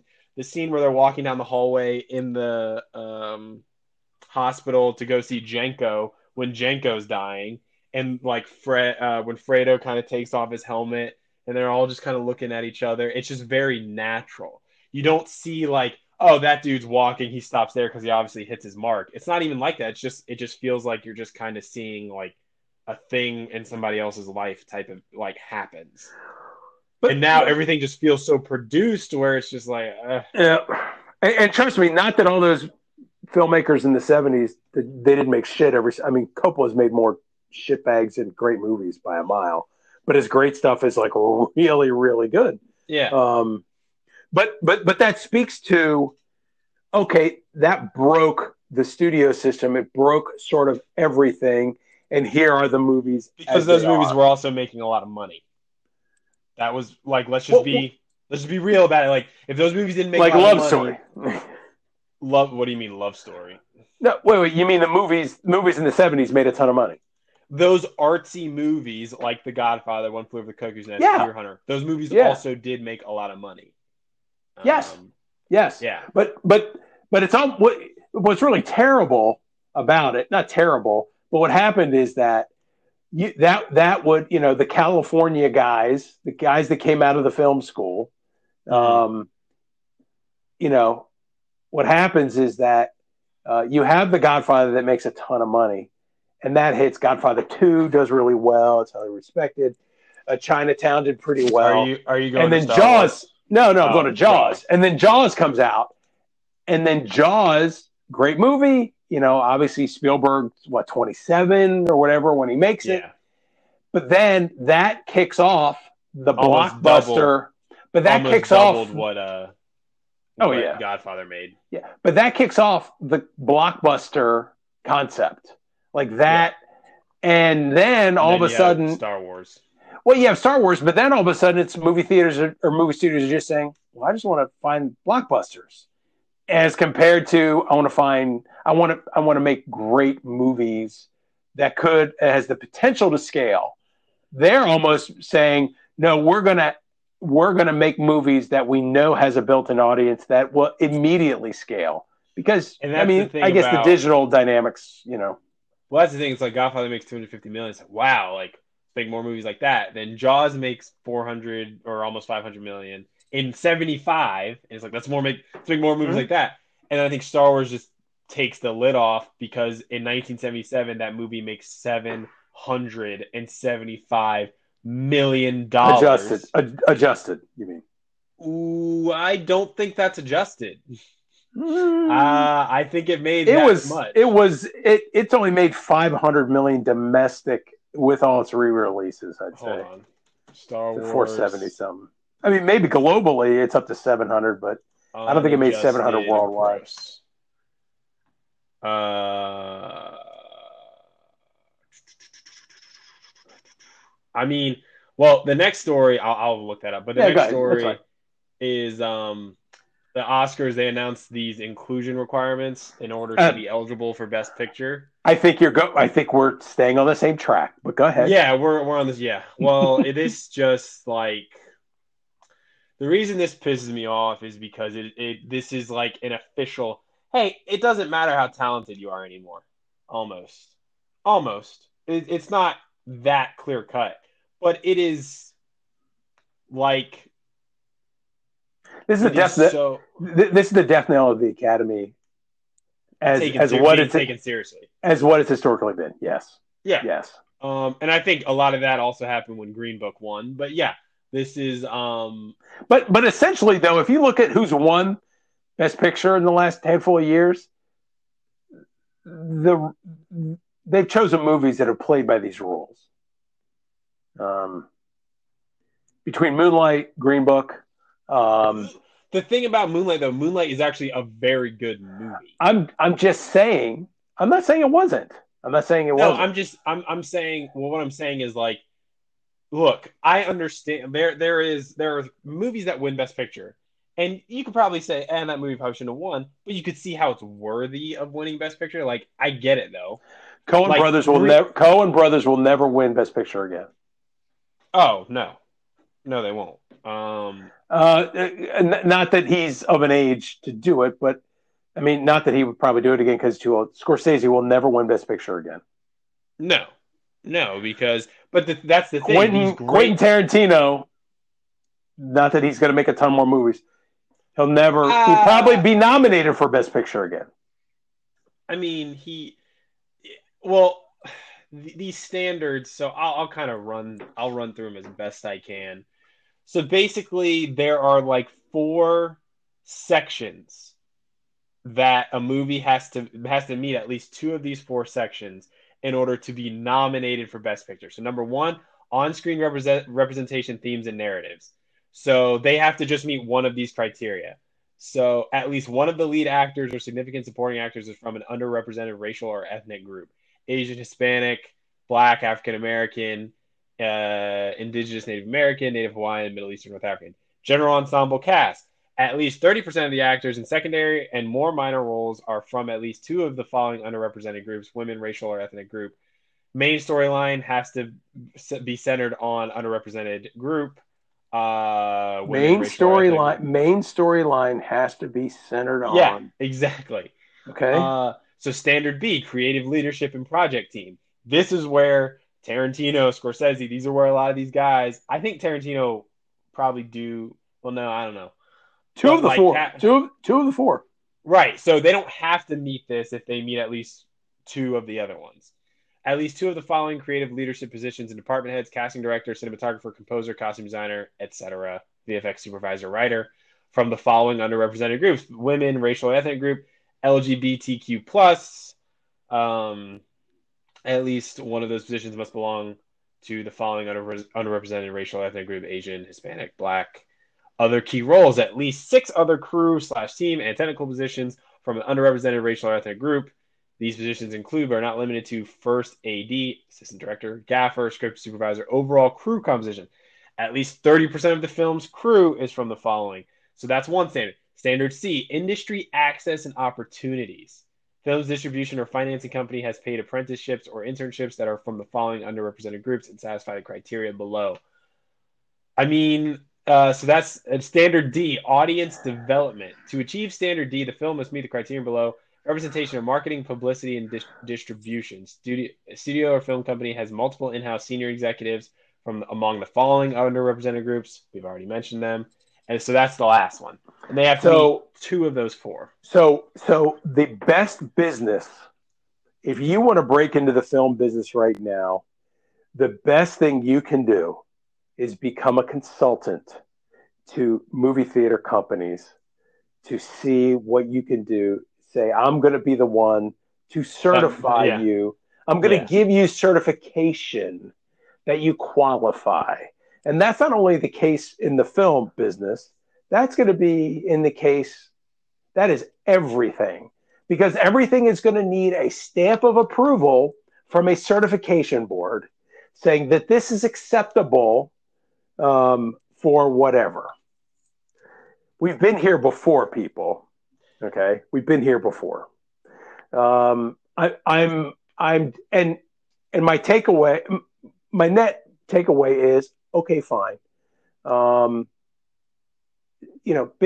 There's still going to be excellent movies that are going to be made, and the winners of all these, the winners of stuff, they're all going to be fine movies. They're all going to be great, but essentially, a movie is essentially, there's going to become a certification squad that's going to roll out of this, that's going to stamp something as to whether they are Oscar worthy or not. And what defines a movie as Oscar worthy in the future is going to mean very different things from what it may have meant 10 years ago. This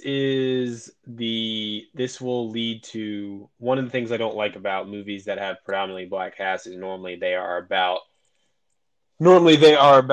suffering, they're about slavery, they're about civil rights. It's all about what are you talking about? I'm saying majority, a lot of Black cast. You forgetting Tyler Perry movies here, so don't. They don't talk about Black people getting held down by the man. They don't talk about that. I don't know. Medea doesn't really talk about that much. Anyways, so like that's an issue I've had, and I'm not saying I don't want those movies. I just don't want every movie that has a predominantly Black cast to be like that. It's one of the reasons why I really appreciate Think Like a Man. Is it a great movie? No, but it's just a rom-com with a predominantly black cast. That's all it is. And that's all it will be. So this is, I think it's going to turn into just about these. We're just going to have a bunch of these movies that talks about how hard it is to be one of these underrepresented groups. And I'm not saying it's not hard. You're just going to get the same type of movie over and over again. And that's why I think it's just, the Oscars are just not going to be taken seriously after this, which is probably for the best, honestly. But listen, you need to go back. I mean, everyone needs to. The entertainment business speaks to how they are so the right thinkers, and if you look at the folks that run the entertainment business. I mean, let's look at some of the people that have run the entertainment business and what's gone down in the past. Ron Meyer, Harvey Weinstein, et cetera, et cetera. These are not exactly people of high character. I would also hearken everyone back to what Ricky Gervais said at the last Golden Globes. The I want to find what he said. What if ISIS made a movie or something? Yep. You'd be calling your agent. Yep. Golden Globes speech. I'm Yeah. getting it here. I mean, I can hold on. Yeah, I'm gonna pull that up right now. If ISIS had a streaming service, you'd be calling your agents. There you go. You're in a particularly blunt moment. Gervais advised those receiving awards to avoid making political speeches because you're in no position to the public about anything before adding, if you win, come up, accept your little award, thank your agent and your God, and F off. F off, yeah. Yeah. I'm just saying. Well, yeah, he says, so you Okay. say you're woke, but the companies you work for, Apple, Amazon, Disney, if ISIS had a streaming service, you would be calling your agents. Yeah. And that's it in a nutshell. Yes. Because Apple roared into the TV game with the morning show, a superb drama about the importance of dignity and doing the right thing, made by a company that runs sweatshops in China. And this goes back to the whole cancel culture thing that I talked about, where it's like, you want to call out these companies, that's fine. You're gonna buy a fucking iPhone in 2 years.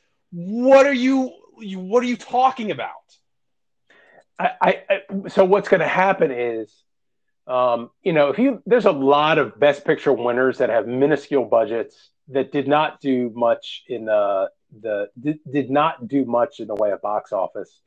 What was the silent movie? I mean, Moonlight. Moonlight had a small budget, probably made a lot more money after it won Best Picture. Moonlight was made for $1.5 million. It made like $70 million. So right. But most of it, I would submit to you that most of the money was made after it was at least nominated. Yeah, before it won, it probably made like $25 million. After it made another like 50. Right. So the artist was made. The artist was made for $15 million. It made $133. I mean. So there are tiny budgets that are out there. All I know is coming out of this, the meaning of Oscar nominated or whatever. It's really going to mean you were able to check a lot of.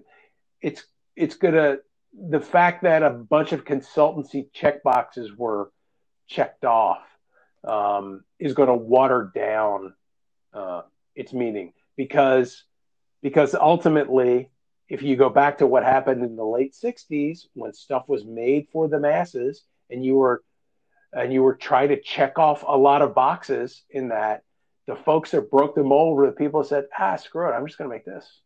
And they just made it. Yep. And a lot of the teams that these guys work with, Scorsese, Tarantino, Nolan, it's just they work with like the same guy. So I think in a sense, in some cases, you're going to tell them that they need to hire like these different guys because they need to check, again, like you said, check these boxes. But no, you're just going to have production houses say, I don't give a damn if this gets nominated or not.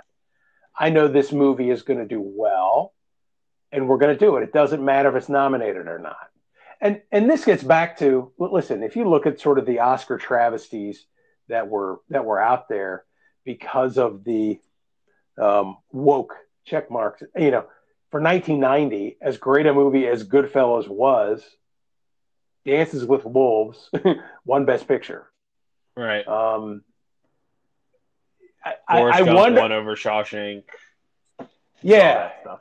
But I mean, I wonder how many people under the age of 30 have seen Dances with Wolves. What's the percentage of people who have seen Dances with Wolves relative to Goodfellas? Oh yeah, I mean, so many more people have seen Goodfellas. The movie, everybody knows, like whatever movie lives on, that is the movie. It's like the Wicked Avenue Q thing, with the Tonys. Oh yeah, right. Wicked has went on and got all of its popularity and everything, and Avenue Q just kind of didn't have the same legs in a sense. But anyway, I mean, I don't know. Was there? I know. I think Forrest Gump not only beat Shawshank Redemption, it also beat Pulp Fiction.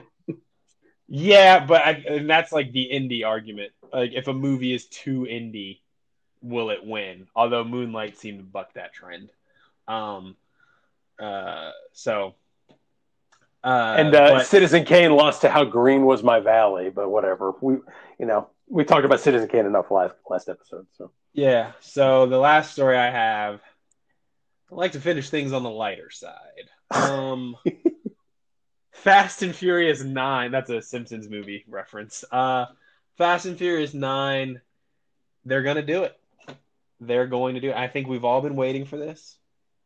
Dominic Toretto is going into space, everybody. so I have not. I've read a little bit. I have not seen how it's going into space, but I mean, if that's the case, this is the Moonraker of James Bond movies, then, right? I mean, I guess you mean the Moonraker of Fast and Furious movies? Yes. Well, yeah, I mean, because everybody was like, it was basically an arms race between the Fast franchise and the Mission Impossible franchise / whatever Tom Cruise was going to do, right? It was like, who's going to get there first? And it looks like to space. Fast 9 is going to space first. So I read Tom Cruise has literally talked about literally going to space and filming there. Like because he's kind of crazy. Of course he will be. So, but I'm just in terms of like those franchises, it's like Fast and Furious is this street racing franchise. Dominic Toretto is going to space. Mission Impossible went from being kind of like the American James Bond almost not really, because they have like a team and they might go to space. It's crazy. Fast and Furious was about guys. It was a Point Break ripoff. Stealing and fencing a bunch of TV VCR combinations, right? I mean, that's what it was. Yeah. It was truckloads of TV VCR combos. That was Fast and the Furious. Yep. And now they are the Black Ops team contracted by the United States government, so they retain plausible deniability. Yes. That is what they are now. Yes. Okay, it's all about family and ride or die and all. Okay, so hold on. So I'm reading. Hang on 1 second. I'm going to read the official description of this movie. Okay. Dominic Toretto is leading a quiet life off the grid with Letty and his son, little Brian. But they know that danger always lurks just over their peaceful horizon. This time, that threat will force Dom to confront the sins of his past if he's going to save Isn't he confront? Oh, yeah. This is the one that his brother. I'm reading. Hold on. His crews joined together to stop a world-shattering plot led by the most skilled assassin. Not a skilled, the most skilled assassin and high-performance driver they've ever encountered. A man who also happens to be Dom's forsaken brother, Jacob with a K, of course, who is being coerced by previous enemy cyber terrorist Cypher. Now, this movie reeks quality when that most skilled assassin and high-performance driver, Jacob, Dom's forsaken brother, is played by the world-renowned actor. That's right, John Cena. Everybody, because when you think like, man, we're ramping it up to 11 here. Method, really digging into the broken. Give me Broken Glass. John Cena. Yeah. So this is, Dom's brother. He must have been forsaken as hell because he's had 8 other movies in which he could have potentially looped him in. Exactly. Yeah. Where the hell? Really, I mean, he's all into family. It's all about family. Yeah. I'm like, now they added a female writer, so Michelle Rodriguez is happy. She was all like, I don't think I'm going to come back if, they don't start treating the female characters better. And it's like, really? Because I don't really know what else you're in. What else, I don't know what other movies are, demanding your... Michelle, your character's ass was dead, okay? They brought you back. That feels like they treated you pretty effing well, okay? You're getting a check. And besides, Okay. hold on. Treat their female characters better. It's Fast and the Furious, okay? Yeah. We are not talking We're about talking about we're talking about a film series where they go to a drag race in London, and it's a drag race. It's illegal, right? No, they got a outdoor club. They got stripper poles. They got nines and tens just wrapping their legs around this thing, scantily clad. They got a DJ with turntables. yeah, nines on And back where like the nines are in the back hiding. I mean, they're all Yeah, like yeah. tens. But it's just like where are the British police at? You know The what? Bobbies. Yeah, like what? They're going. It's the Roxbury outside, and no one's there. Hold on. So she said we're going to bring in some female writers, a Yeah, writer for the Fast and Furious script. Okay, yeah, I the know, right? like The this is scripts write fast. themselves. This is Fast and Furious. Okay, this is not a Jonathan Franzen fucking novel. Okay, this is not the Corrections. Okay, I mean, stop. Well, it's like Okay, I just remember Fast and watching Furious. when we were watching Fate of the Furious, because the eighth one, F8. Why didn't they call this like Furious Fine or something, or Fine Furious or something? It's F9, right? But no, it's F8, so Fate of the Furious. So So this is F9 and not fine. Yes, that's a good one. yeah, well, So I'm looking at Fate the of the color. I like the color scheme: yellow, blue, black, green, red. What's going on there on this poster? I mean, I don't know, I but just, no. So and there's so no I remember rock. So there's no rock in this. no, because he's doing Hobbs and Shaw, but really it's because The Rock and Vin Diesel don't get along. But so Oh, I you know what? remember At least Bow Wow's working. Bow So Wow's in it. Bow Wow's in it. And what's his face is in it. Who, The Rock? Oh no, I thought who's the guy in Hobbs and Shaw? Not The Rock, but the other dude. Oh, I thought he was Statham. it. No, he's not in it. Okay. So, but I remember we're watching Fate of the Furious, and there's that opening scene where he has a beat up old VW Beetle, and he's like stripping all the stuff away so it's lighter. And he beats this guy with like a 2015, race car somehow because he's Dominic Toretto. He's basically the second coming of Jesus. And it's like, so he's like, car for car, they're gonna race. Cause the only reason Dom's racing is because his like nephew or his cousin slept with the dude's wife, and now he wants to kill him or something. He's like, race me, because that's a fair trade. And it's like, okay, so they're racing. He wins, and the guy's like, you have my car and my respect. He's like, keep your car, because all I wanted was your respect. Or like, that's what I really wanted was your respect.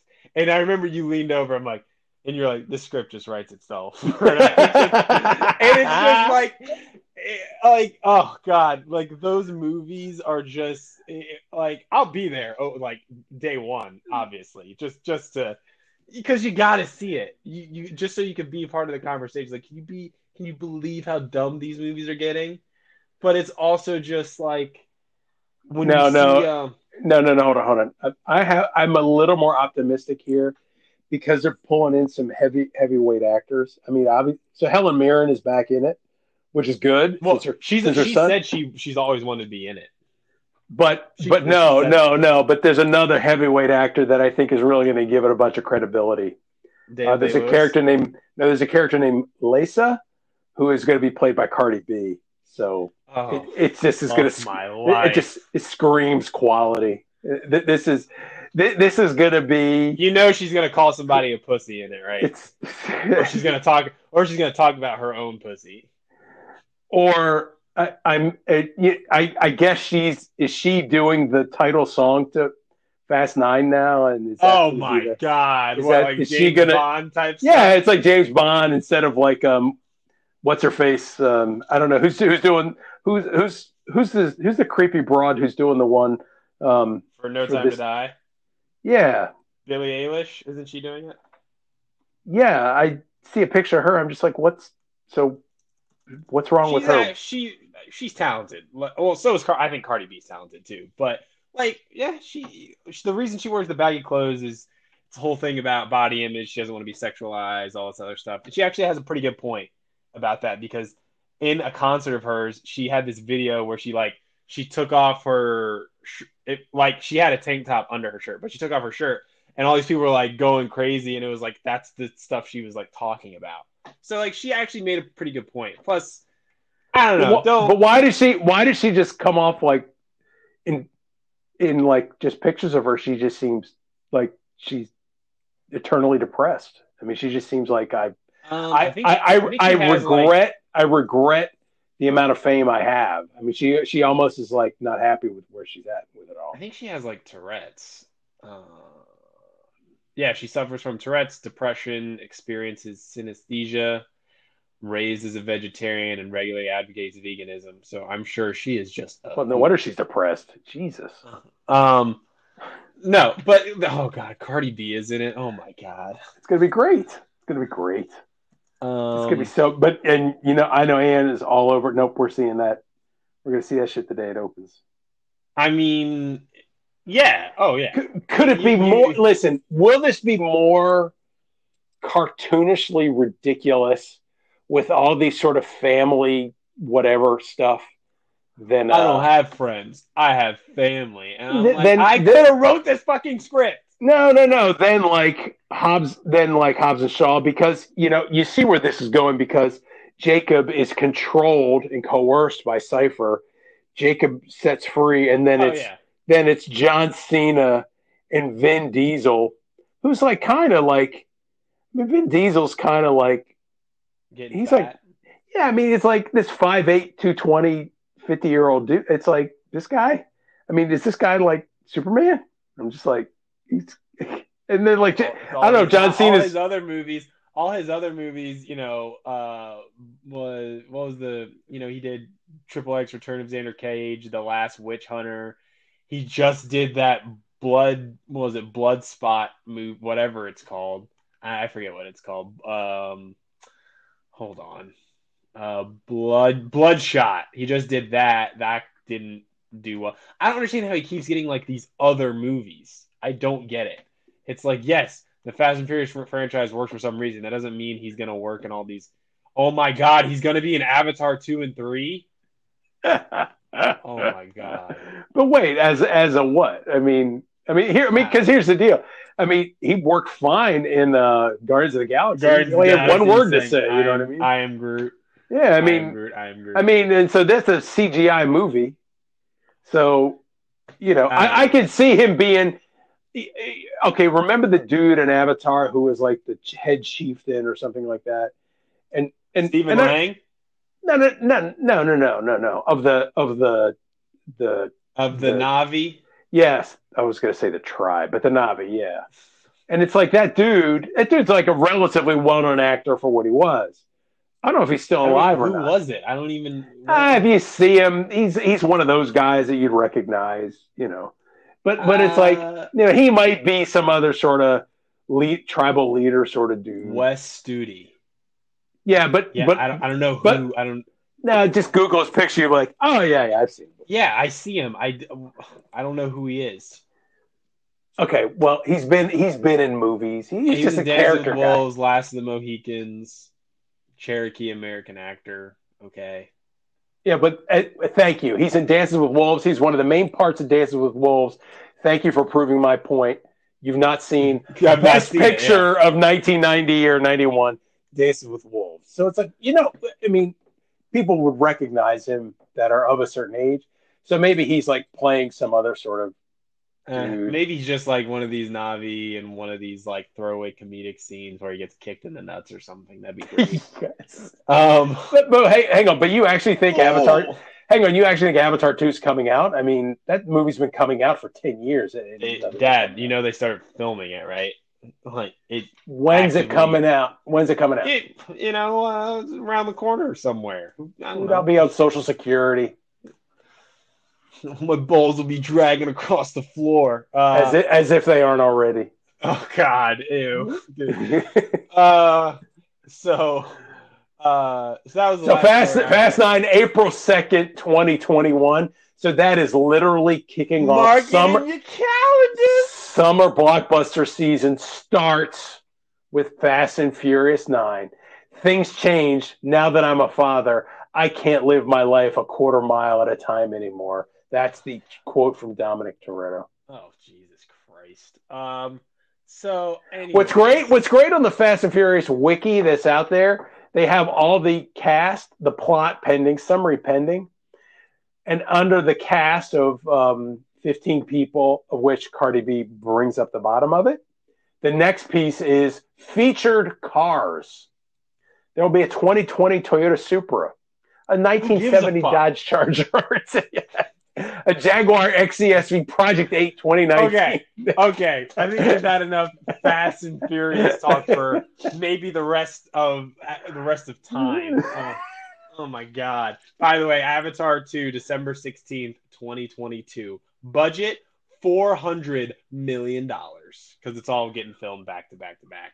Well, back to back. So wait, are they filming 2, 3, 4, 5 or 2, 3? I honestly don't know. The other release dates December 20th, 2024, December 18th, 2026, December 22nd, 2028. Now I'm gonna. Is Sam Worthington in that movie? Yeah. Sam Worthington, Zoe Saldana, Stephen Lang is not a young man. Stephen Lang, Giovanni Ribisi, thank God. Joel David Moore, Dilip Rao, CCH Pounder, Matt Gerald, Sigourney Weaver. Hold on. You want to talk about someone who's not that young? I mean, Zoe Saldana is 42.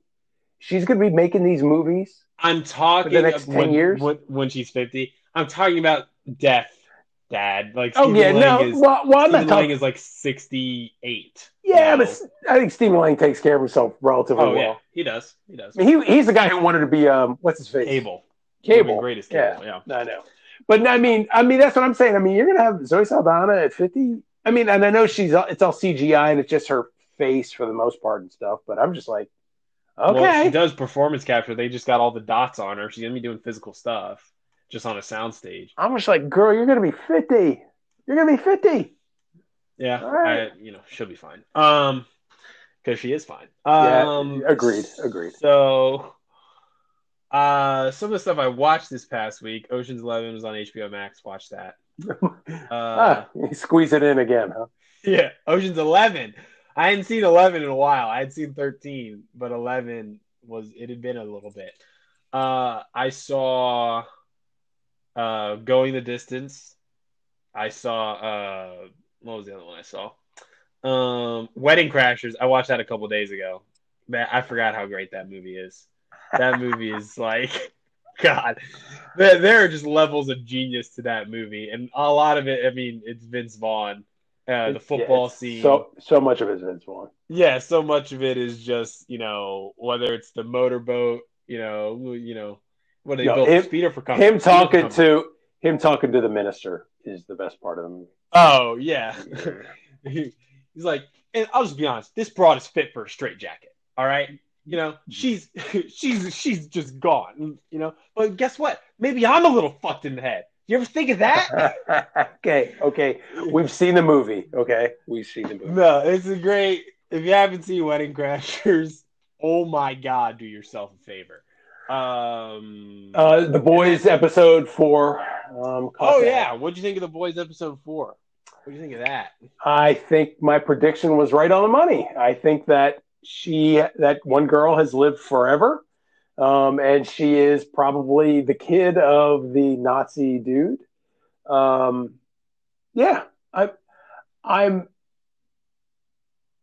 was wondering if Starlight or whatever is running some angle on Huey. Or if she was legitimately like, no, I want to get out of there. I could not tell, like, if she was playing with him or not. I don't know. I think she was just doing it to protect him. But it is going where I completely expected it to go. the line that Sorfer had about it's like you don't need 50 million people to like you. You just need 5 million soldiers or warriors like ready to die for you. Like, that's a pretty good. I mean, it's a little extreme to the point of like having that vocal minority a little bit that you see in social media, where it's like, yeah, if you just have this large enough group that really isn't that big, that's just always shouting, people are going to think they're bigger than they are. Um, there's that. And the subversive element of just her being this sort of hipster talking back chick from Portland. Um, So people think she's super progressive when she's really not. yes, when she's not, and that is that is such a that is a interesting commentary on society today because um, it's probably calling a lot of people out on their own bullshit that Yeah, like a lot of I people know don't what you're hear. referring to. Laz Alonso doing. You said, he's he's doing Denzel better than Denzel right now. yeah, He is Denzel Washington completely. yeah. Although the thing about his OCD, I thought that was pretty interesting. Yeah. It taps the wheel 3 times. He stirs his coffee 3 times. He Well, has wet wipes on him. he's always been hyper meticulous about everything. Even Yeah, going back to the first season. yeah. Billy Butcher calling his wife's son a soup freak, and it was like, yep, waiting for that. I was waiting for that one. Waiting for that one. We Um, still so the setup was Homelander raped her, yes. yet but how that all played out though, it's still murky, right? I mean, Yeah. the So math like of that. the thing is in the comics, she was raped and killed. Like she's dead in the comics. So her being alive right now is new. And I know the big thing in the comics. Um like the big thing in the comics. So I'm kind of interested how this is going to play out. Okay, well, I don't Yeah, no, that's I'm not fine. going to say anything. I know you don't know. So there's that. But I mean, that's not I don't think that's going to be touched on this season. Um but Hey, yeah, we saw Christopher Robin on Disney. oh, I saw Unpregnant on HBO Max. Yeah, How was Christopher Robin though? it has. That's the one with Ewan McGregor, right? Yeah, there's some Paddington vibes kind of happening to it. It is. Paddington is amazing. Yeah. It is as schmaltzy as you think it probably is. 75 million. There are some very fun. There are some pretty funny parts to it.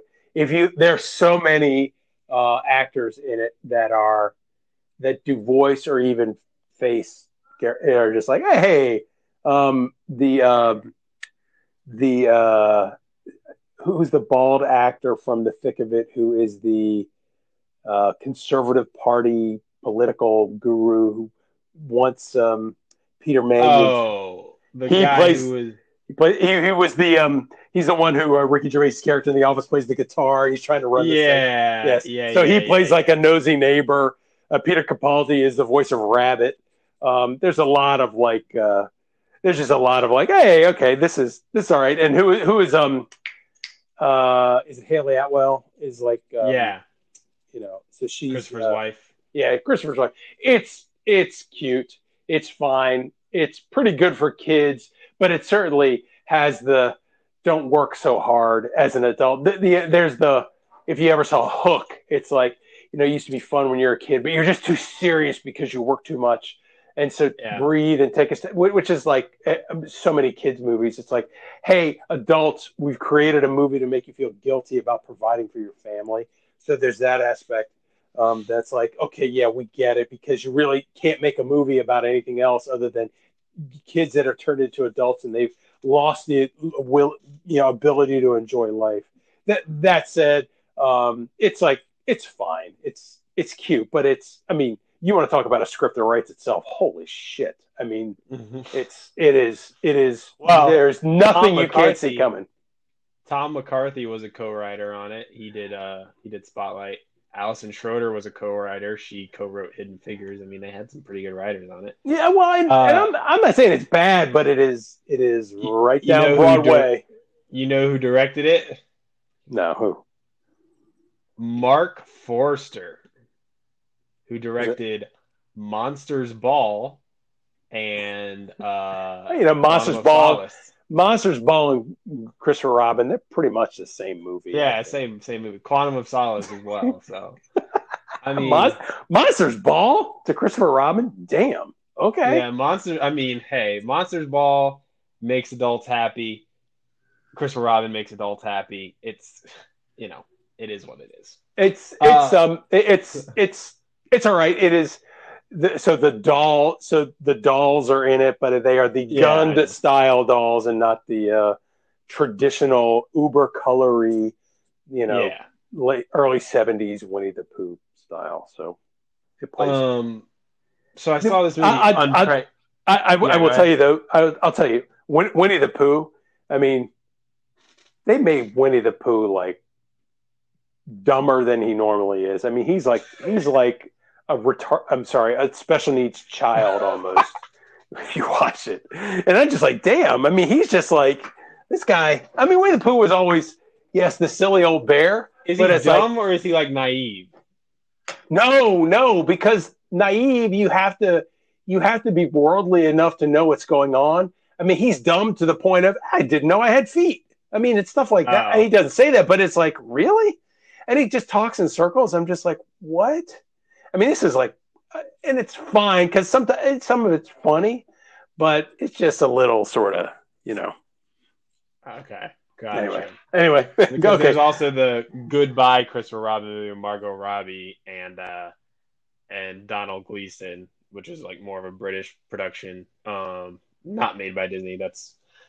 That goes into like A. Milne's life and all this other stuff. But I did see this movie Unpregnant on HBO Max. Have you heard about this movie or no? It actually just released on HBO Max. No, I haven't. It's about this girl in high school who gets pregnant, and she lives in Missouri, and she's 17. And she discovers she can't have an abortion in Missouri unless she has her parents' permission. And the closest place she can go to get a abortion is Albuquerque, New Mexico. So she sets off. It's like What a year? buddy. What year is this? 2020. What are you talking about? Oh, it's not filmed in. It's. I mean, it takes place in modern times. Yeah. Okay. And so like her like former best friend, they kind of fell off. She has a car, and it's kind of like a buddy road movie. And they're driving to Albuquerque so she can get an abortion, basically. Um, and the girl in it, Haley Lou Richardson, she was in Edge of 17. She was in Split. Um, she's like Disney Channel girl, but she's actually really good in it. It was a solid movie. Giancarlo Esposito's in it for like 10 minutes. He's pretty good. Mm-hmm. Definitely has an agenda. Not saying that's a bad thing. Um, but they kind of take like a scene to basically talk about, oh, it's ridiculous that I can't just have an abortion here in Missouri, da da da da. And they basically just take a scene to talk about how awful that is, which is, hey, say what you want to say. It's your movie. But yeah, I was kind of surprised, like how good it was. What? What'd you say? No. I could comment about it. You said you could. If any writers had balls, they would have had a scene that said, "Hey, kill your baby, but don't act like it's just like an appendage that's not like alive. But go ahead. If you don't kill your baby, kill your baby." Anyway. Okay. So, anyways, uh, but it's interesting seeing like the Warner Max logo because it was specifically produced for HBO Max, and like they have a specific logo for Warner Max. So instead of WB, it's WM, and the same little So it was not shield. made for HBO. It's made Yeah, it for was made for a HBO Max. streaming service production. Uh-huh. Yep. So that I just thought that was interesting. Breckin Meyer is in it. You know Breckin Meyer? Road Trip, among other things, right? Yeah, Road Trip, Rat Race. Yeah, I mean, Uh, he's speaking of, he's got to be 50, right? I mean, he's my yeah, age, I think he's isn't like 47. But he plays the husband of this very conservative religious couple. And it is like, and it kind of goes into this like wacky side almost, where it's like the movie's pretty like straight, like it's pretty like okay, like normal, and then they encounter this couple, and it almost turns into like this pseudo horror type of thing. he? Really? Um, yeah, not like real horror, not like you're genuinely scared, just like they're just really creepy, and it's like okay, what's going on right now? Um, and like it gets very kind of like Harold and Kumar almost. Just like it's Is it like played for okay, laughs? It plays for laughs like yeah, that. it's played for laughs, but it's just very wacky where all the other jokes in it are kind of in the realm of reality. Like, and then this other thing kind of happens, and it's like, oh, well, that kind of came out of left field a little bit. But yeah, if you haven't seen it and you have HBO Max, go watch Unpregnant. Oh, without her parents' permission, that's what it is. Yeah, So that's what I'm I said. like, oh no, I thought it was she just can't, so she has to make a road trip. Okay. Yeah, without her parents' permission because she's 17. So yeah, but I think we covered a lot of ground. Probably too much Fast and Furious talk, but I think that's fine. There's no such thing.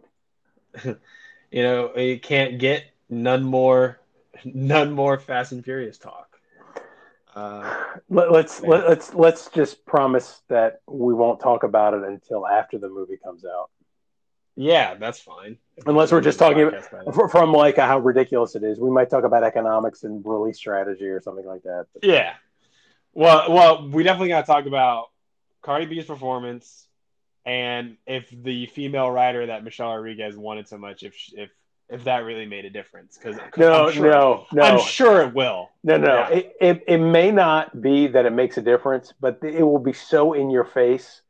The it'll be writer like that the the Marvel writer Avengers that scene she with all the women. right the writer, you will literally be able to tell that scene that person contributed to the right. Oh, exactly. This is what There it she wanted to is. have it. Yep. Yep. That's Uh, it. That's it. that's where you do the Peter. Done. Okay, so if you like the podcast, because we got like 2 more minutes before this cuts off, if you like the podcast, please rate, review, subscribe, tell your friends and family about it, spread the word. That'd be awesome. You can follow us on Instagram at the all around the dot all dot around, on Twitter at the underscore all underscore around. Yeah.